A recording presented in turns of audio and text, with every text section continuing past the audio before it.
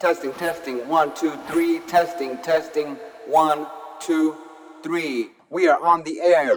This is Thesis. I mean, the Persian Empire's army was so big, they would dry out the rivers. But Herodotus says that in his book. When all my life, growing up, through the 80s, all I remember being taught at school is that we should be colorblind. But now it seems like these people that call themselves progressives are looking back past the civil rights to where now I should care about what skin color I am or the other person is. Educate yourself, open your eyes. Don't be led around like sheep or cattle. Government will always push its boundaries, no matter who is in charge.